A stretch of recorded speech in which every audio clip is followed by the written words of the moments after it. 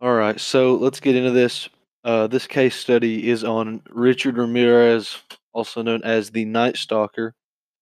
Uh, Brief description: he was a man who, over about a 2 year span, 1984 to 85, near the end of 85, kind of, he raped and tortured 25, 12 killed, and most of these crimes were committed in the victims' homes.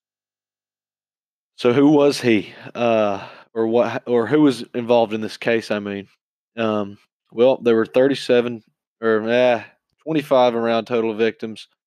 Uh, Suspect, obviously, Richard Ramirez.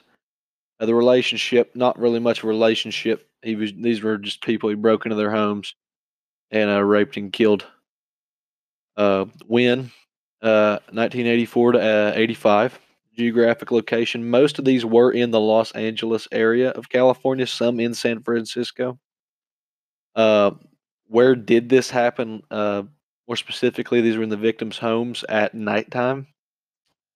Um, Evidence. The main evidence were his teeth. He was mainly identified by his teeth. The surviving victims from his attacks talked about how he had missing teeth and they were rotten. So that was a big factor in his identification. Witness testimony. There was a boy that saw Ramirez and matched him with his crime scene sketch. Felipe Solano testified that Ramirez was the Night Stalker because Ramirez became a suspect from having been not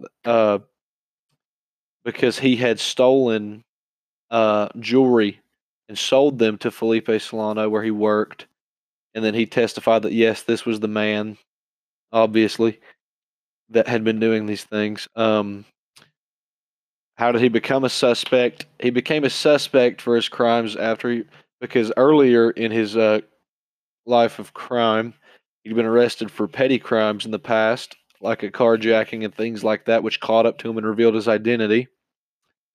Did he have the means? Yes, he knew how to break into these people's homes, find a way to get in. Uh, did he have the motive? Yes, he enjoyed doing this. He associated pleasure with killing people. Uh, Opportunity. Yes, he had the opportunity. He was going into these people's houses at the dead of night, catching them by surprise, usually killing the man, raping the woman, sometimes killing the woman. The legal outcome of this was Ramirez was sentenced to death and had been on death row for 23 years. He died of B cell lymphoma. Uh, and why do I think this case is famous? I think this case is famous because of how atrocious what he did was. In addition, the fact that the manhunt for him was so large and that he just went so long without being identified was just astounding. I mean, it took that long of a time. But as the case study summary on the Night Stalker, also known as Richard Ramirez.